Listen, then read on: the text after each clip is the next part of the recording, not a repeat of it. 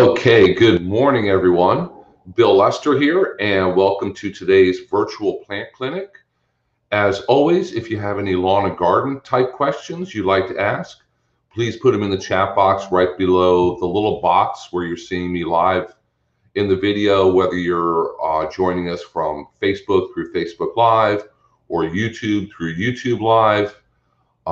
Like I said, go ahead and post your comments, your questions. If you have a problem plant and you have a picture of it, if you'd like to email it to me really quick, it's wlester@ufl.edu, and I'll keep checking my email here. And if anybody does send a picture, I can go ahead and show it on the screen so that we can all see what the problem is and try to figure out what is wrong together. I'll give it my very best shot. I'm all by myself today, all alone. You guys just have me today. Lily had another meeting that she had to attend. We don't have a special guest for today, so it's just me and you. Facebook user is on here. I still think Facebook user is Rita. I'm not really positive about that. And Brenda's on here. Good morning, Brenda. How are you? So I'm not completely alone, I guess. Yeah, we have a couple people on here watching. Good morning, Jacqueline. How are you? If anybody else wants to say good morning. And something that I was thinking about yesterday, kind of curious about, I know that we have a lot of regular viewers who join us every Thursday from different parts of Florida. So even though I'm with Hernando County Extension and Lily is with the Hernando County Utilities Department, I know that because of the miracle of technology, we have people from all over the state joining us.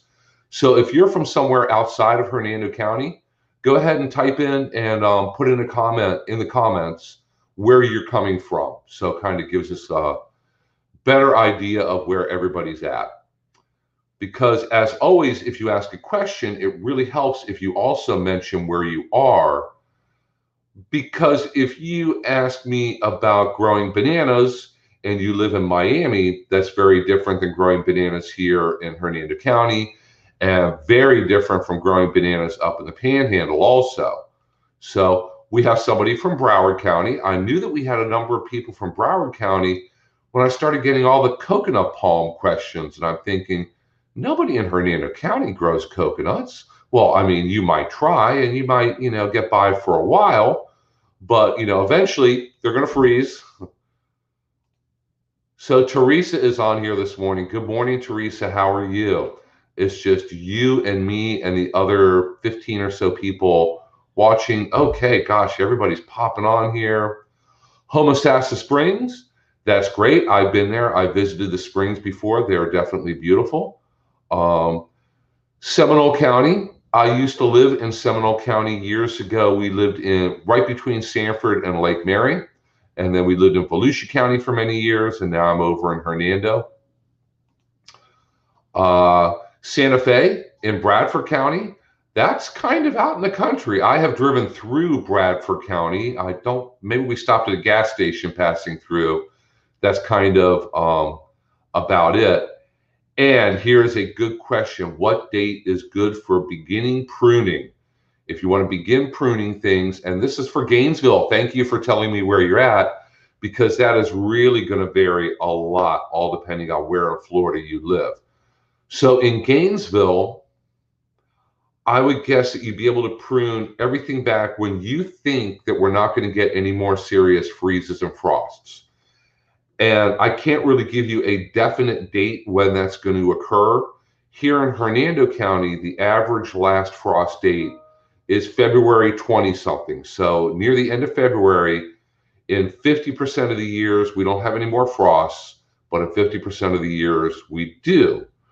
And I've seen major frosts and freezes when I lived over in Seminole County as late as April 1st, I think.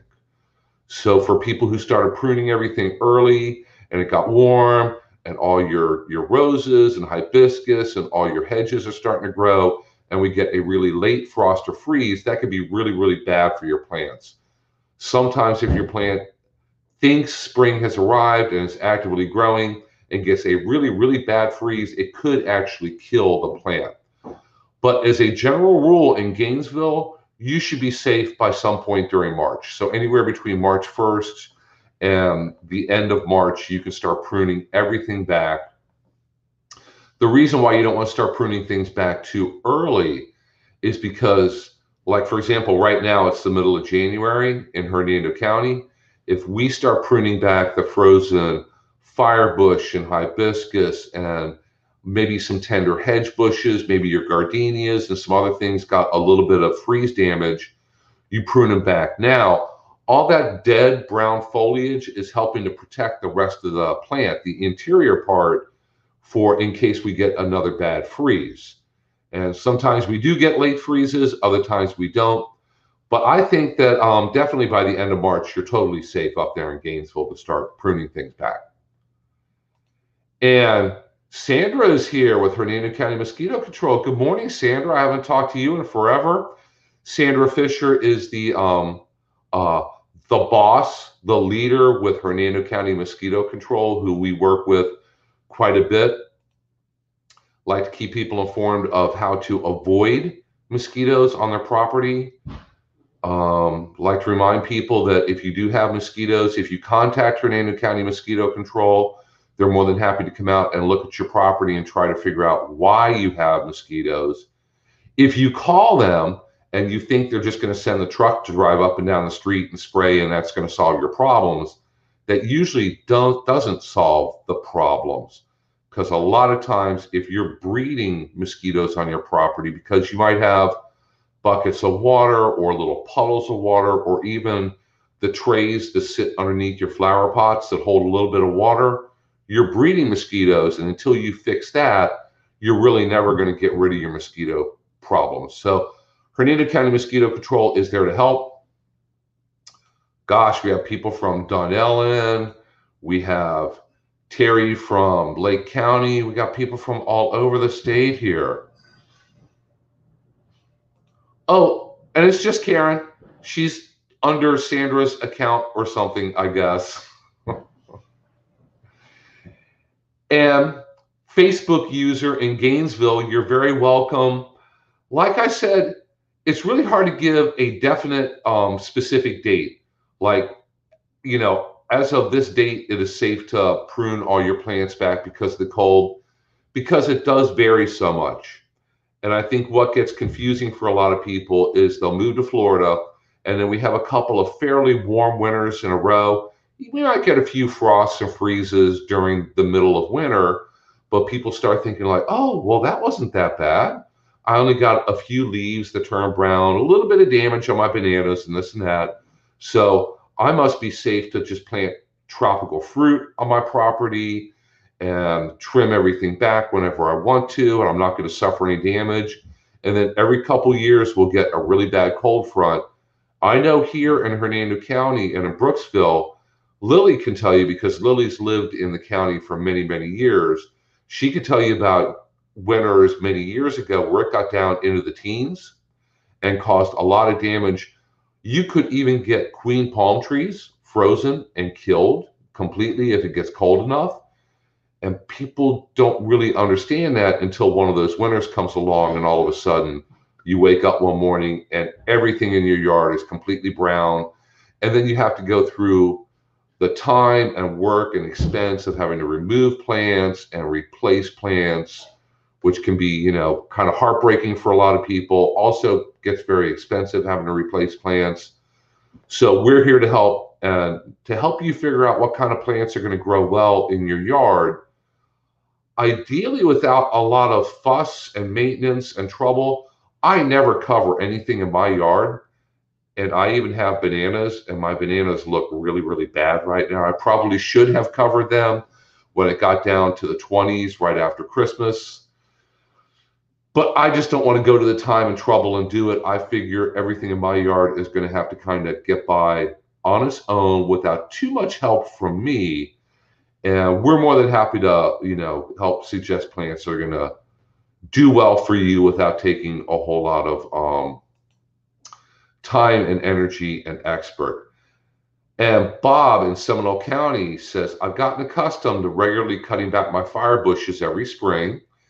even now that they rarely have had cold damage, is this still a good practice, or will they still perform the same without renewal?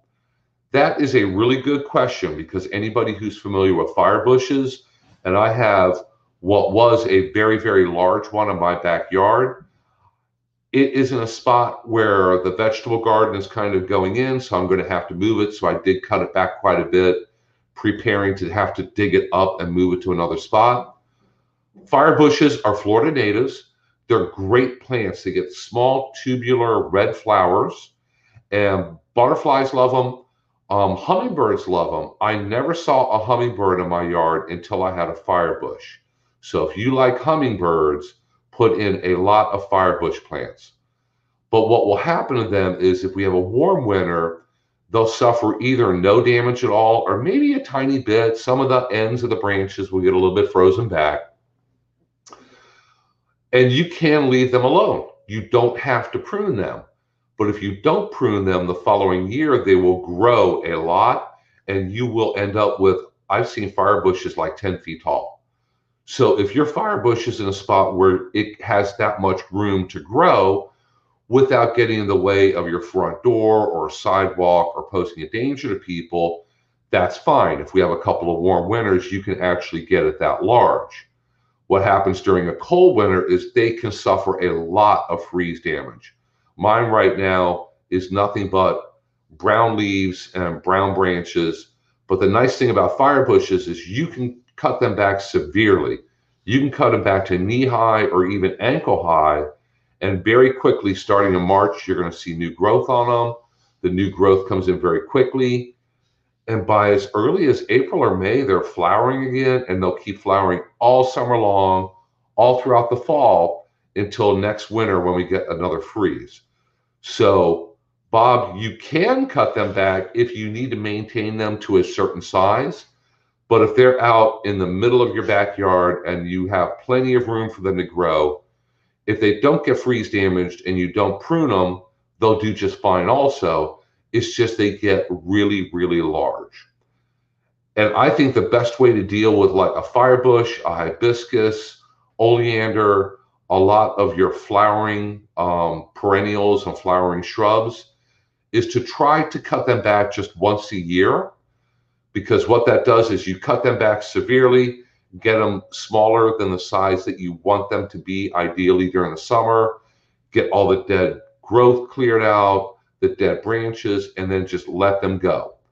They'll start to grow back pretty quickly during the spring, and then they'll start to flower, and they'll continue to flower a lot all during the spring, during the summer, during the fall.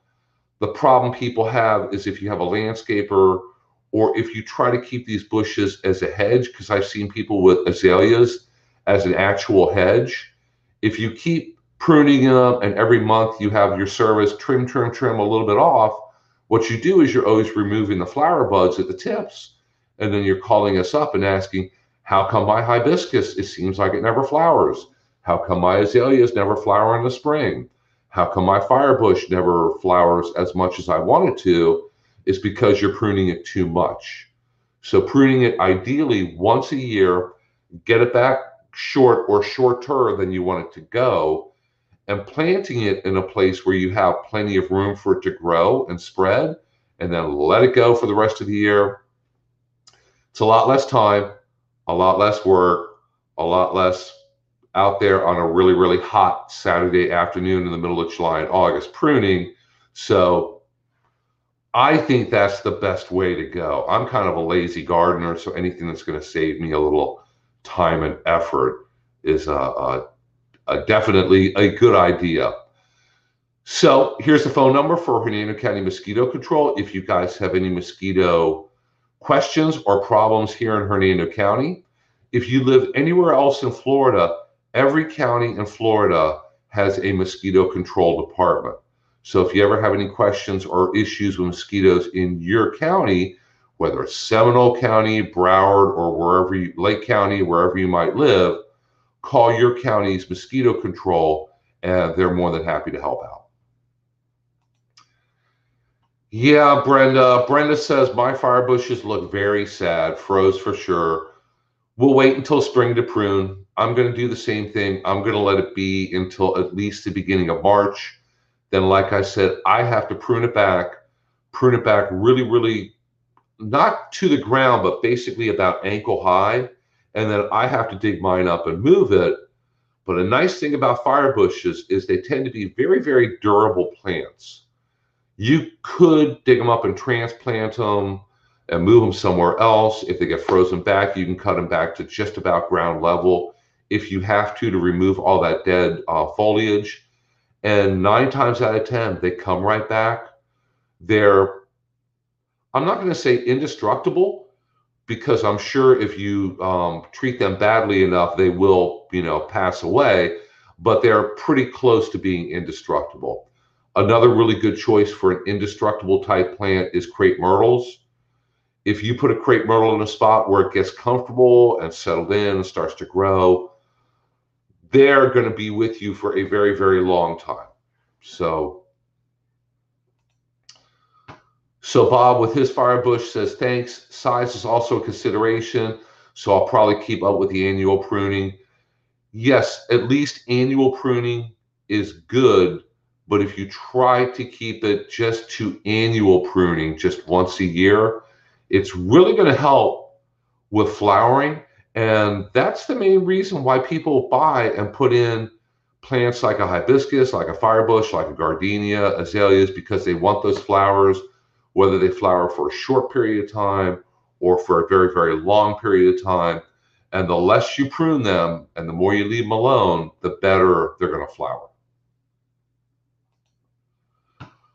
So Facebook user asks, I'm aware oleanders are poisonous, so I'm careful when pruning. Are there other popular plants that we prune that are also poisonous? That's a good question. Oleanders are poisonous, so you obviously don't want to eat them. You need to be very careful if you have pets, dogs, or maybe even cats that you might have out in the yard. You don't want to allow them to chew on the plants.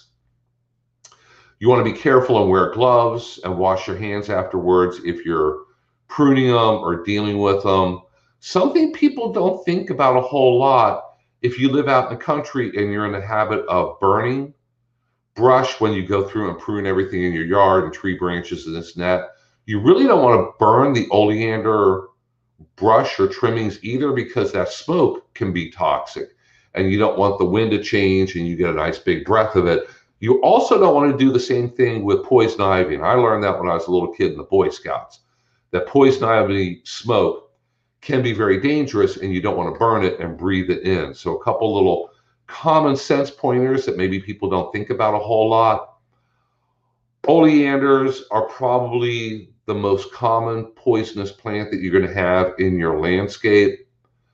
There really aren't any others that I can think of off the top of my head. If anybody else can think of any, or Teresa, if you want to chime in with any other ideas of what things might be poisonous in your yard. Heavenly bamboo, if you're familiar with it, it's a ornamental plant that's very common in landscapes. It's used to be very common in landscaping packages. So when they built a new house, the landscaping that the builder will put in as a part of construction, they're very commonly used. The berries on those are poisonous to dogs and probably children also. So you always want to be careful with any plant that's going to get some kind of brightly colored berry, because that kind of gets the attention of your children and possibly your pets also. So another question here from Sharon, about working used coffee grounds in your garden, yes or no?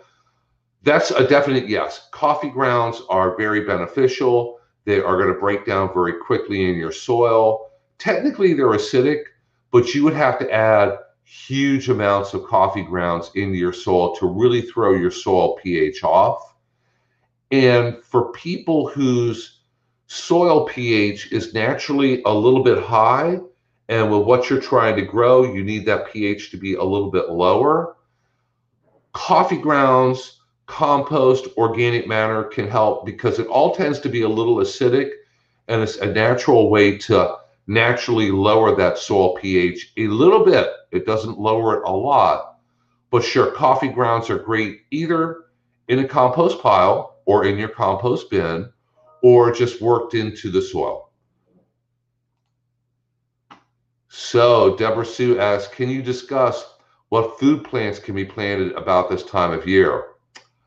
That is a big question because that includes a lot of different things. We are just about to go during a season change. Right now is the middle of January. It's still winter.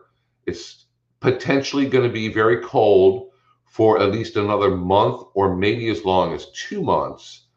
So if you want to plant anything like in your vegetable garden that's a warm season crop, you need to wait a little bit in Central Florida before you put it in. Because if you run outside and start putting your tomato and pepper transplants in and planting beans and watermelons and squash right now, if we get another freeze and frost, which we probably will, they're going to freeze and die. But you need to start planning for those things and starting your tomato and pepper transplants inside right now, so that when the early to mid-March comes, you have them. And they're all nice, big, healthy transplants. Even if you have really big transplants, if you can see my hands here, that are already a foot tall in a 1 gallon pot, that's absolutely fine to transplant in your garden. If you're thinking about adding some type of fruit tree to your garden or your yard, right now is a fine time of year to go out and buy one and plant it, as long as it's not too tropical. So what I mean by that is if you want to go get a loquat tree, a citrus tree, a peach, plum, or nectarine tree that's well suited for your area, because there's certain varieties that do well in Central Florida, other varieties are going to do well in South Florida. For people who are up in the Panhandle, there's totally different varieties of peaches, plums, and nectarines that are going to grow best up there. You can put them in right now, and that's absolutely fine. If you live in Central Florida and you're like me and you want to add a mango tree or potentially experiment with some tropical fruit in your yard this year, you want to be patient and wait a little bit longer until the freezes and frosts are over, and get that tree and put it in early spring, so it has plenty of time this summer to get well settled and grow and kind of used to growing in your yard, have it grow a little bit taller. And then you're going to have to watch the weather next winter.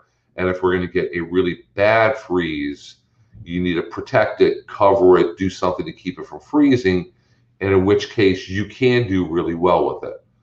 So hopefully that covers just kind of the general basics. If you have any specific questions about, is it safe to plant this or that or whatever it might be in this county or that county, go ahead and feel free to ask.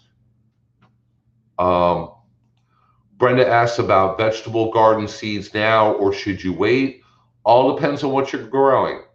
If you want to try to sneak in some fast growing cool season crops, you still can, but you're going to need to hurry. If you want to still squeeze in some lettuce or radishes or green leafy vegetables, something like spinach or kale, you can squeeze it in now, but you need to get it in soon, because before you know it, it's going to be late February, early March. It's going to get warm. If we have an early spring, all those cool season crops you hopefully have in your garden now, or you squeeze in really, really soon, are going to decline very, very quickly, because when it warms up in March, those cold season crops crash and burn basically very quickly. The lettuce is going to bolt and go to seed. Your kale might still grow and look okay, but it's not going to taste very good. Collards, mustard greens, all those things, if you still want some more of them this winter, you need to squeeze them in. Gosh, this weekend, if you can, go out there and get them in. But any of those warm season crops, the things that might freeze, you want to be patient and wait until late February here in Central Florida, Hernando County, at the earliest to put them in. Unless you have a really good way of keeping them warm. There are things like low tunnels, high tunnels, frost cloth, things like that, that you if you're feeling lucky, you could put them out now really early, but we get another frost, you're going to have to keep them safe and keep them warm. Deborah Sue asked about angel trumpets. They're pretty frost sensitive. They can and do freeze if it gets really, really cold. And this being middle of January, I'd wait until late February to put a new angel trumpet in the landscape. If you find a really good looking one now or a good deal on one and you buy it in a large enough pot, you could just keep it in a pot for right now. Keep it outside if the weather's nice. If it gets really cold, you can move a pot into your garage or inside in your laundry room and the back porch to keep it warm. So you could do that, but I'd wait until late February to actually put it in the ground just to be safe. So Facebook user says philodendrons are poisonous. Okay, that's a very good point. You want to keep an eye on philodendrons also. And I would assume that most adult gardeners who are watching right now are not going to be out there chewing on plants in their backyard. You really want to be very careful if you have a dog or possibly a cat that you let, out in your backyard. And for children also, to keep an eye on those plants and keep them safe from them also. And of course, yes, angel trumpets are poisonous. They are especially poisonous because I know, and I have not heard of any reports of this happening for a long time, but in years gone by, young people would harvest angel trumpets, flowers, and seeds and make a tea out of it. And apparently it will get you, on the one hand, high as a kite.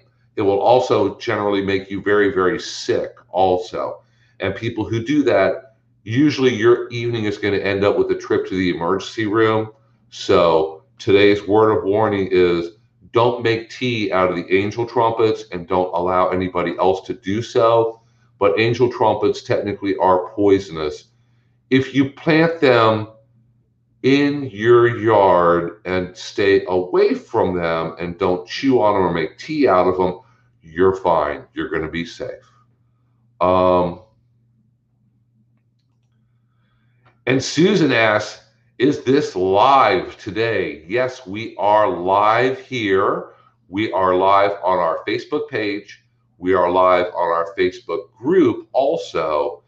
And we are live on YouTube Live. And let me go ahead and make mention now. Let me get over here. We finally made it through all the technical issues, and we have turned this weekly virtual plant clinic into a podcast also. So if you're interested in just listening to any past episodes, or if you missed the very beginning of this episode, later on today, it will be up on our podcast page.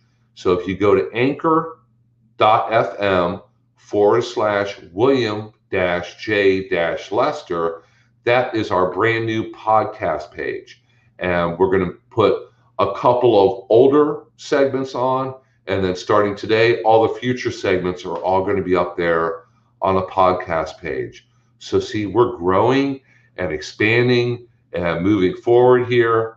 And while I'm here, if you're ever interested in checking out any of our other classes or finding out all the login information for next week's virtual plant clinic, or you want to find information on what kind of classes that either I have coming up or Lily has coming up in the near future, if you go to Hernando Extension, all one word.com, we have a full listing of all of our upcoming classes.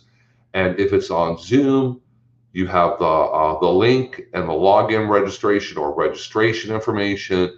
If it's here on Facebook, you have a link. If it's on YouTube, there's a link. No matter where it is, we have all the information that you're going to need to be able to log on and watch that. And if you still have questions about that, or you're not really sure what link do I click on or what time is it, you can contact our office. There's our phone number, 352-754-4433. And if you call the office, you will probably get a hold of Teresa. normally, and she's more than happy to help you figure out exactly what time the class is and how to get logged on and all the information you need to be able to get on and check out all of our upcoming classes. So Susan has a question here. Susan's one of our Master Gardener volunteers, and she has a rosemary Christmas tree in her kitchen she bought at Publix. Yes, that's become very popular, a popular holiday plant. And what it is a small rosemary bush. And that's the same kind of rosemary that you use in Italian cooking. It's the herb that you can use in Italian recipes. And what they do is they grow a little rosemary plant and they prune it up to make it in the shape of a little Christmas tree. And she says, it is getting a frost over the spiky leaves. Is that fungus? I was hoping to cook with it. If you're able to email me pictures of that sometime, that would be great. Or if you're able to bring a sample into the office, because rosemaries can get a few pest problems, it can get a few disease problems, but normally rosemary plants, as a general rule, are very hardy. Rosemary will actually grow into an evergreen bush. So if you have a healthy rosemary plant and you grow it in the right spot and take good care of it, you can have that rosemary plant for many, many years and have it continue to grow. You can continue picking off of it and cook with it. It's not a very fast growing and then you have to replace it kind of plant. So a frost over the spiky leaves might just be a little bit of discoloration, or there may actually be something on the leaves. If you're able to bring a sample by the office, we can look at it under the microscope and figure out pretty quickly exactly what that is. And let me take just a break here and see if anybody has emailed me any pictures, and no, they haven't. So we don't have it. I do have a picture to show in just a moment here of a tree question I got the other day. But Karen is in Dunellen, which is just a little bit north of here, but it is still north of here, so they're going to get a little bit colder. She has a grapefruit tree, and it produced fruit 1 year. I did not fertilize, but nothing this year. With citrus, as a general rule, citrus has serious problems here in Florida because of a disease called citrus greening. So if your tree gets citrus greening, there's nothing you could do to get rid of it. There's really nothing you could do to save it. What is going to happen is your tree is going to decline over a period of usually a couple years. You're going to stop getting fruit from it. It's going to look sicker and sicker. The leaves are going to turn yellow. They're going to drop off, and the tree is eventually going to pass away. If your grapefruit tree does not have citrus greening, that's great. But it's very important with citrus trees that you fertilize them on a regular basis with a quality citrus fertilizer. And when I say quality, that generally means the more expensive stuff.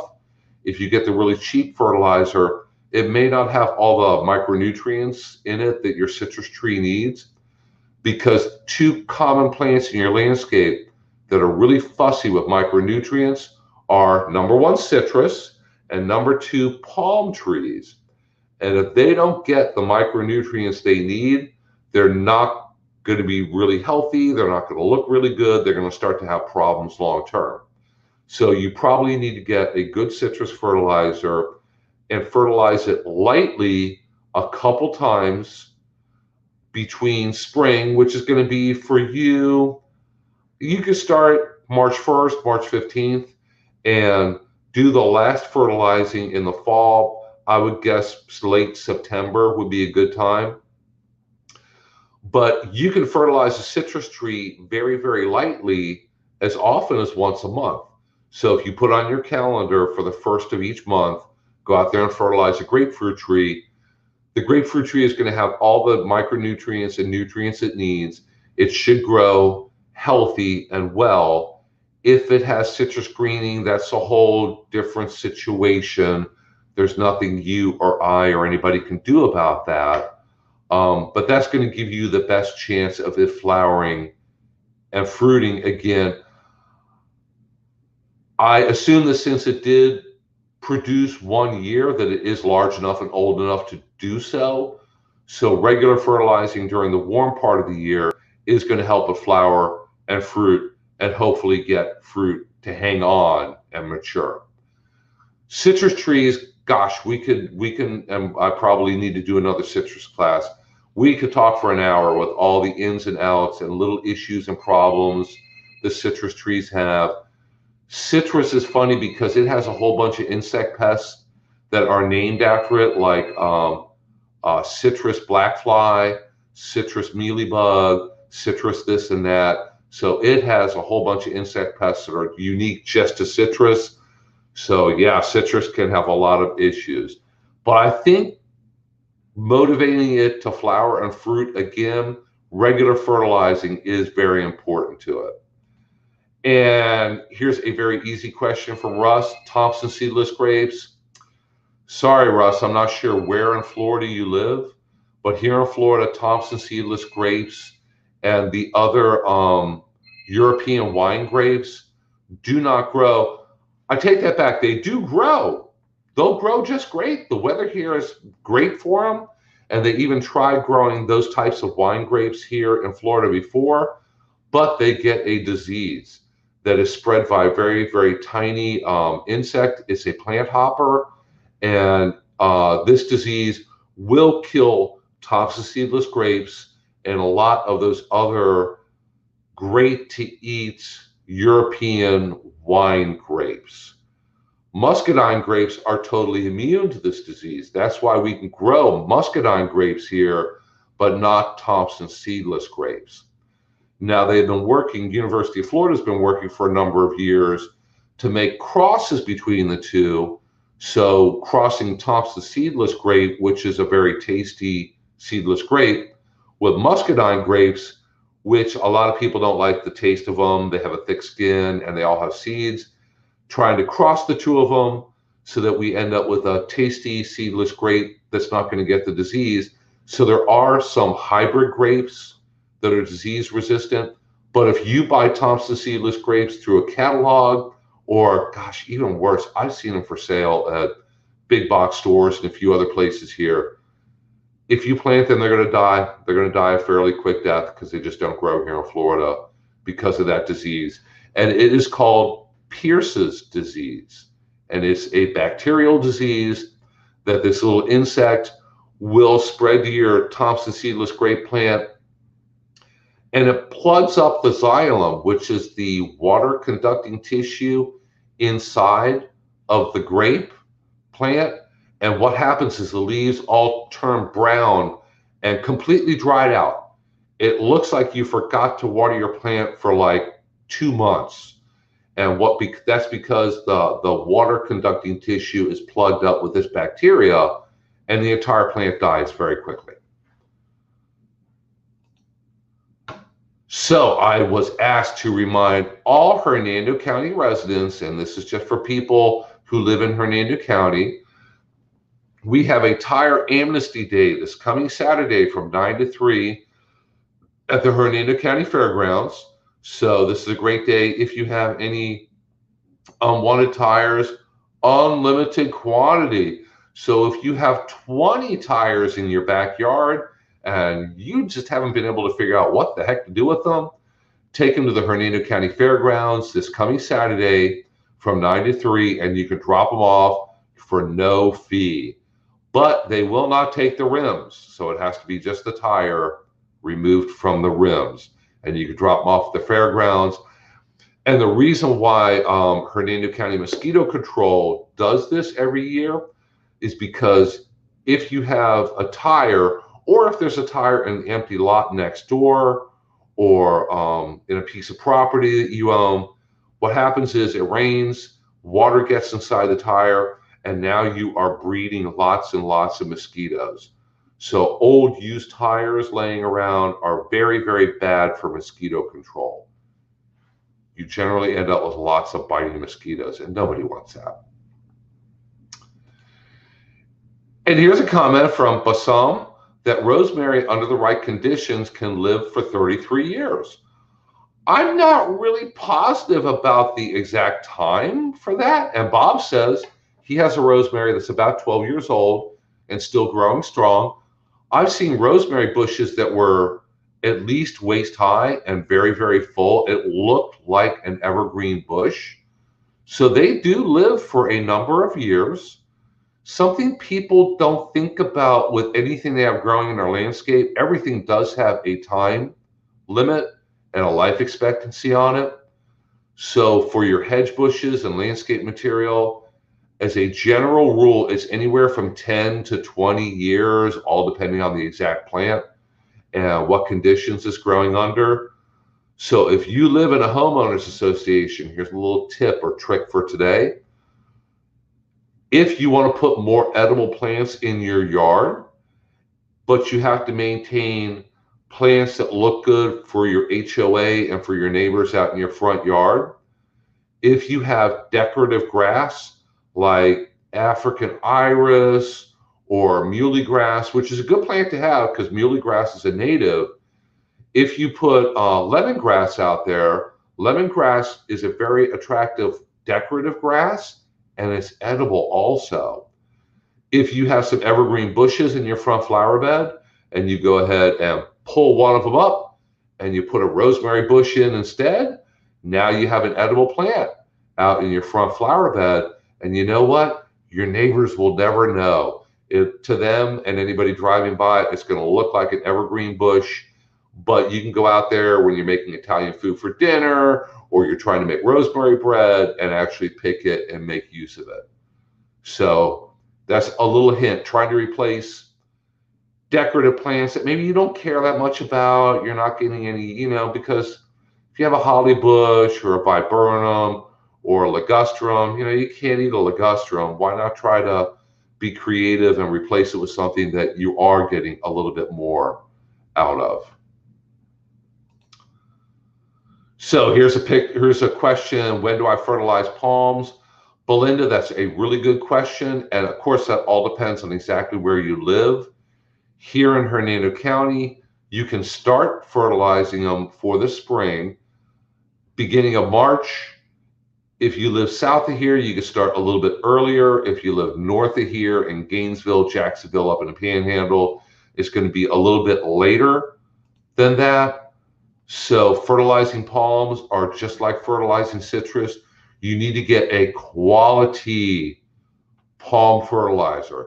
And you could go ahead and fertilize it as often as once a month, but you want to fertilize it very lightly. And what that does is it makes sure that your palm tree always has enough nutrients. So as your palm tree is growing over the spring, the summer, and fall, during the good growing season, it's never short of nutrients. It always has all the potassium and magnesium and manganese and boron and all those things that it needs in small amounts. It's always going to have them. So fertilizing it lightly once a month during the growing season. Here in Hernando County, that'd be March 1st until maybe October 1st at the latest, is a really good idea and should work really, really well. So let me go in here. And since we're talking about Susan's rosemary, she did email me a picture. So let's see if I can go ahead and share that picture. Let's see. Okay, you guys should be able to see this reasonably well. And here's some pictures of her rosemary bush. That's a good looking rosemary.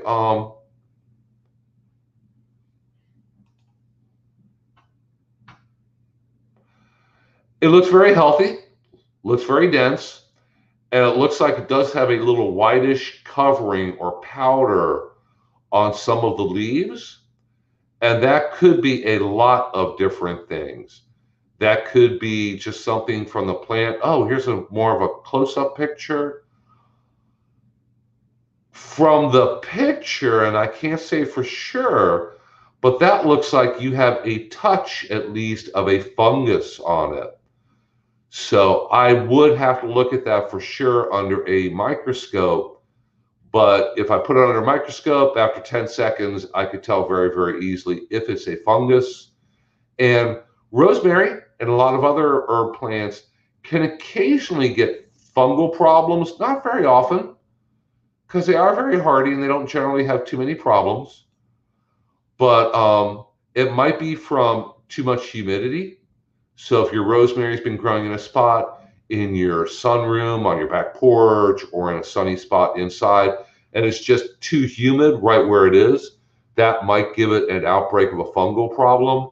So Susan, if you're able to get a sample by our office one of these days, we're more than happy to look at it and tell you if you have a fungus or not. You could prune it out. All the little branches and leaves that have that, go ahead and prune them off and toss them and try to lower the humidity, and hopefully the fungus will go away. Otherwise, you could spray with the fungicide. That's going to help protect the new growth coming out. You would still be able to eventually eat the rosemary. You'd have to read the label directions very carefully to see how long you have to wait between spraying and when you could eat the rosemary. But that's probably not a terminal problem for rosemary.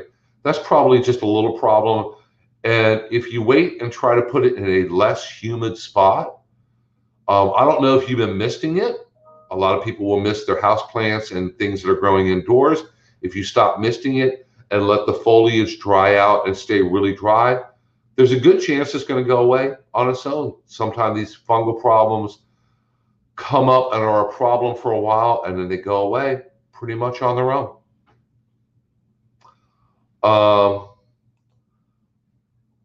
Bassem asks, can he graft the Italian grapes or like Thompson seedless grapes to the muscadines? I'm not really positive. You should be able to graft one type of grape to another type of grape. I'm not positive, but you should be able to. I don't know how much disease resistance that would impart to the Italian grape or Thompson seedless or whatever type you're trying to graft onto the muscadine. My guess is that probably would not help, because this disease, Pierce's disease, that Italian grapes get here in Florida is transmitted by a small insect that feeds on the leaves and pokes into the leaves and sucks the juices out and injects the bacteria all at the same time. So if you contact our office, and I'll show the phone number once again, or email me directly, we can look up. University of Florida has a lot of information on muscadines and the different hybrid grapes that they've developed. And I know there are researchers who work at our research center right over in Apopka, Florida, and they have a great big research center there, and they have literally fields of grapes growing out there that they work with to try to find things that are going to be disease resistant and give you a tasty grape. Because even though a lot of people like muscadine grapes, I like them. I even like the wine they make out of muscadine grapes. A lot of people don't like it. So they're always looking at developing new varieties. They're going to kind of have the disease resistance of muscadines and all the good points of the Thompson seedless and the Italian wine grapes. So Carolyn asks, my lemon and guava trees were damaged during the last freeze we had, and all depending on where you live, that's understandable. It did get pretty cold in a lot of areas for a number of hours overnight. The guava looks bad. Just top of the lemon turned yellow. Will these come back? Should I trim the branches? There's a very, very good chance that they both will come back.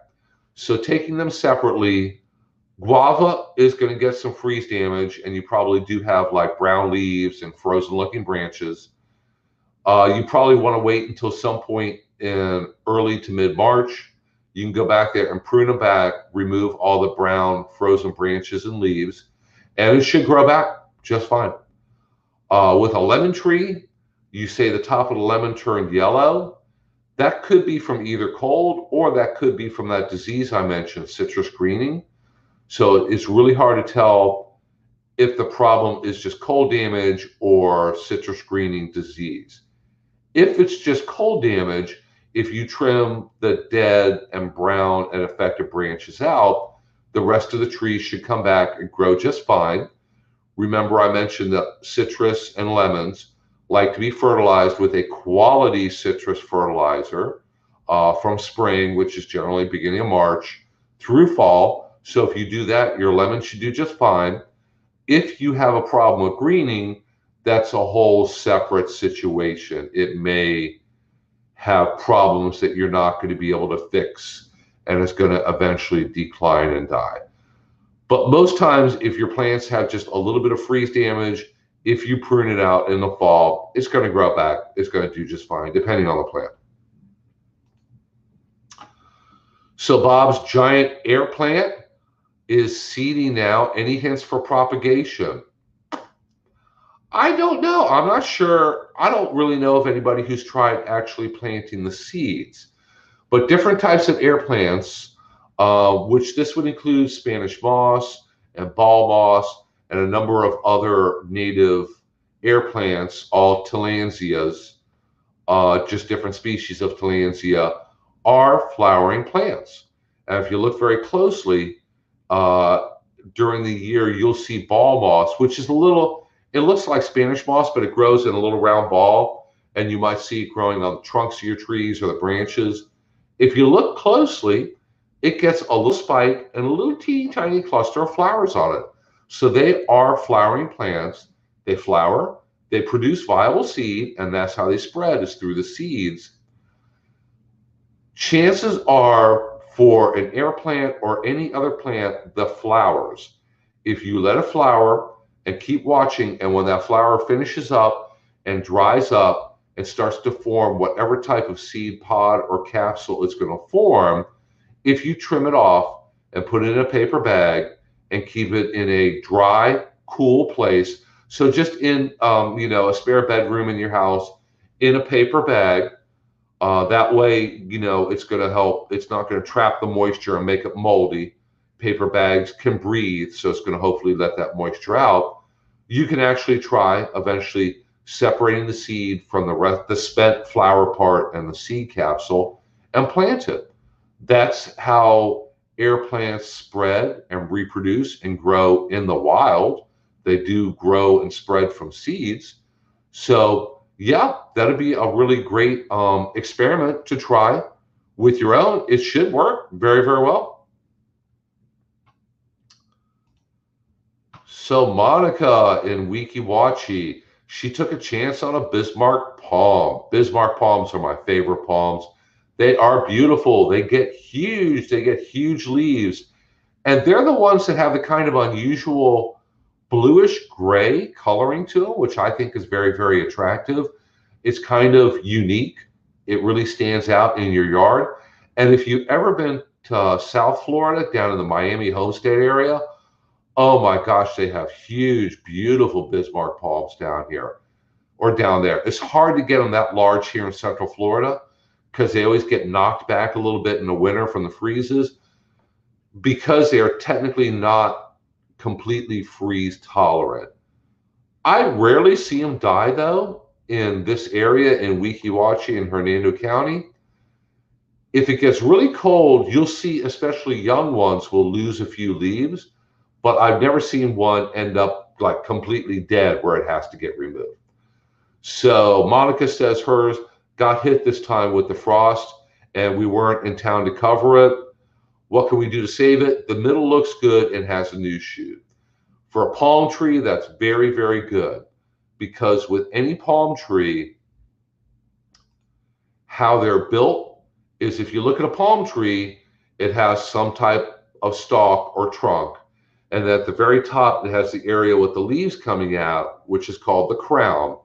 At the very top center of the crown is where the newest leaf is just going to poke out and start to emerge. It will get longer and poke out and eventually turn into a new leaf. Then another one comes out, another one comes out, and so on. With a palm tree, if anything happens to that top growing point, if you cut it out, if you get palmetto weevils and they chew it out, if you get a disease and it dies, or if you get a really, really bad freeze and that growing point completely freezes back and dies, the palm tree is a goner. Nothing you can do to save it because it only has that one growing point. So it's not like you can chop off the top and you're going to get side shoots off your palm tree. Palm trees don't work like that. One growing point, if it completely dies, then dead palm. Now, after a freeze, a lot of times the part of that new leaf that was just poking up and poking his head out and got exposed to the cold may have turned brown and died, but the rest of the leaf, if you give it a little time, is going to eventually push out, and the rest of it is green because the growing point is still alive. Then in a month or two, you're going to get another leaf, and your palm's going to recover and do fine. So palm trees, a lot of times, patience is your friend. If we get a bad freeze event, you have to be patient and let it sit for a little bit to see whether that new leaf is going to grow out and emerge. Even if it's halfway brown, the top part got frozen. If it comes out, followed by another one, another one, another one, everything will be fine. But if the growing point is totally, completely dead, your palm tree will let you know because it will decline, the other leaves will die, no new leaves will come out, and at some point, generally by March, April, maybe May at the very latest, you'll know for sure whether your palm has survived and is in the process of recovering, or if it hasn't and it won't. So the same advice I gave earlier for fertilizing palms goes for Bismarck palms also. Like I said, I'm going to get one of these days because that's just one of my favorite palms. I think they look beautiful. And hopefully yours will recover and do well also. So, gosh, you guys are all like drilling Dr. Bill here today, asking just a huge variety of questions, kind of keeping me on my toes here, which is great. So Karen asked about her potted poinsettia, when to plant it in the ground. Very good question. Poinsettias can be planted in the ground and grown in the landscape here in Central Florida. Obviously, if you live south of here, the same goes for you also. Much north of here, I'm not sure because poinsettias can freeze and be killed by really cold weather. So obviously there's a point north of here where north of that you really can't grow poinsettias very easily. I would wait until March, end of March, to go ahead and put it in the ground. After that, there's a very good chance, hopefully all the freezes and frosts are over and done with. You can put the poinsettia in the ground. And little tip or trick number 2 for today, you guys get a bonus tip. With poinsettias, if you take a leftover holiday poinsettia, plant it in the ground, they grow best in a partly sunny location. So fairly sunny, but not 100% full sun, like in the center of your front yard with no shade or no cover. You need to prune them back every month that begins with an A. So that would be April and August. So in April, you want to prune back any of the colored leaves or bracts or dead leaves or dead branches, anything that's left over from the holidays that looks dead or broken or damaged. You want to prune it back to all nice, healthy growth and then let it go. So during, well, that'd be May, June, July, it's going to grow, get bigger. In August, if it's getting kind of big and leggy and gangly, prune it back a little bit. Some of the gangly branches, maybe you have some leaves that have been damaged from insects or whatever it might be. Prune it back a little bit to make it a little bit more compact. And after August, It's going to grow and hopefully get a little bit fuller. And after August is when it starts developing and thinking about flowering again, close to Christmas. Really hard to grow a poinsettia to make it flower on Christmas Day. It's going to flower anywhere. I've seen them from November through January or so. It's during the winter at some point. But even if you're growing them outdoors, they're going to flower and get the colored leaves, because you know the colored part, the red, the white, the pink, whatever, is the leaves, the bracts that are around the actual flower. It should flower again in the future and do so year after year. I've seen them do very well in the landscape. They have a few problems with mealybugs and spider mites during the summer. You may have to spray a few times with insecticidal soap for. You have to be careful to get it in the right spot, not too sunny, not too shady. But if you put it in a good spot, they don't take a whole lot of maintenance. Just prune them April and August, and you should be good to go. So Monica has a follow-up with that Bismarck palm. Yeah, it's her favorite also, definitely one of my favorites too. Is it okay to cut the outer lower leaves that definitely look dead? Yes, if you have leaves on your palm tree right now that are definitely completely dead, it's safe to prune them off right now. If you have a palm tree that starts to get a flower on it, like the big flower spike and then the big bract that goes around the flower spike, you're safe to prune that off whenever you want. What you want to leave on your palm is any leaves that are maybe half brown, half green, mostly brown, a little bit green, but ones that are just not totally brown yet. You need to let the leaves on your palms become totally brown before you prune them off, because a palm tree takes all the nutrients from those dying bottom leaves and moves it up to that brand new spear leaf, the brand new little one I said was just poking off the very top. It moves all the nutrients up, or a lot of the nutrients up to it, not all of them. Some of them are transported upwards, other ones aren't. So very important that you don't want to be taking off green leaves off your palm tree, because now you're starving it a little bit. And as it grows, it's not going to grow as well. The trunk is going to, when it gets starved, a few months after you prune it really heavily, and you'll see this a lot with palm trees in common areas, maybe at a golf course, maybe alongside of the highway, when they go and prune all the leaves off and leave one or two sad little leaves up at the very top, the palm gets starved for nutrients, and as it grows a little bit, the trunk will shrink in. Then when it recovers, the trunk shrinks back out. So you end up with the palm tree with all these little, on the trunk over time, these shrunken in spots.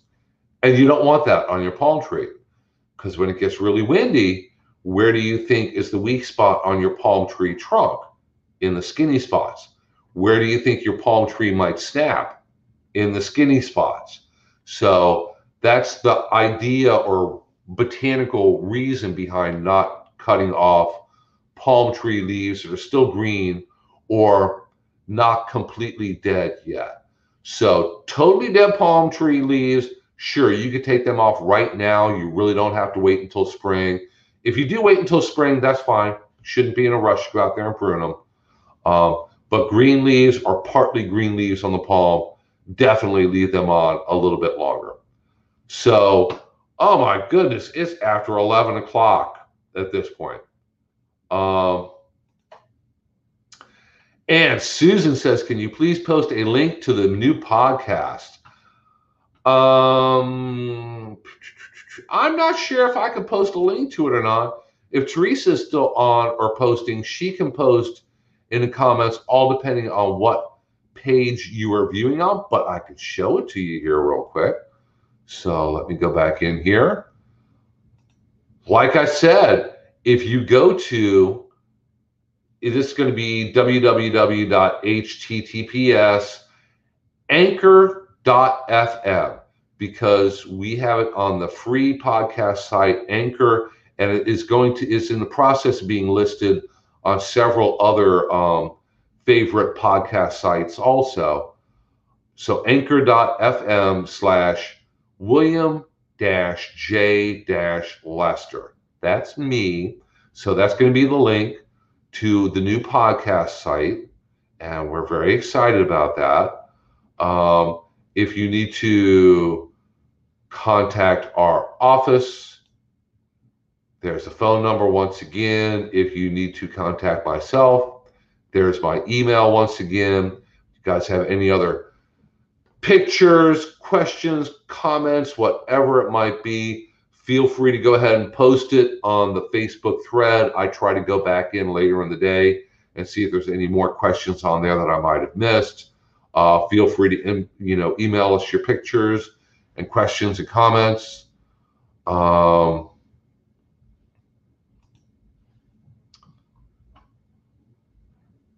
Let me check here one more time. Teresa said she did post the link to it. And if you follow us on Facebook, we're going to really be promoting the new podcast because we're very, very excited about that we're able to take this weekly clinic, and between putting it on YouTube and putting it on Facebook and putting it on a podcast, we can just get it to even more people. And you guys can all ask me all your hard questions, your easy questions. You can wait until I get a guest on here. We'll save the really hard questions for them. But it's a really great way for us to kind of expand our reach. So thank you so much to everybody who tuned in today. We will be back here again next week, next Thursday at 10 a.m. back here on whatever venue you may be watching us on, whether it's our Facebook page, our Facebook group, our YouTube live page. Thank you so much for tuning in, and we will see you again next week. Until then, take care. Try to stay warm. Brenda, you have a great day also, and we will see you again next week. Thanks again. Bye.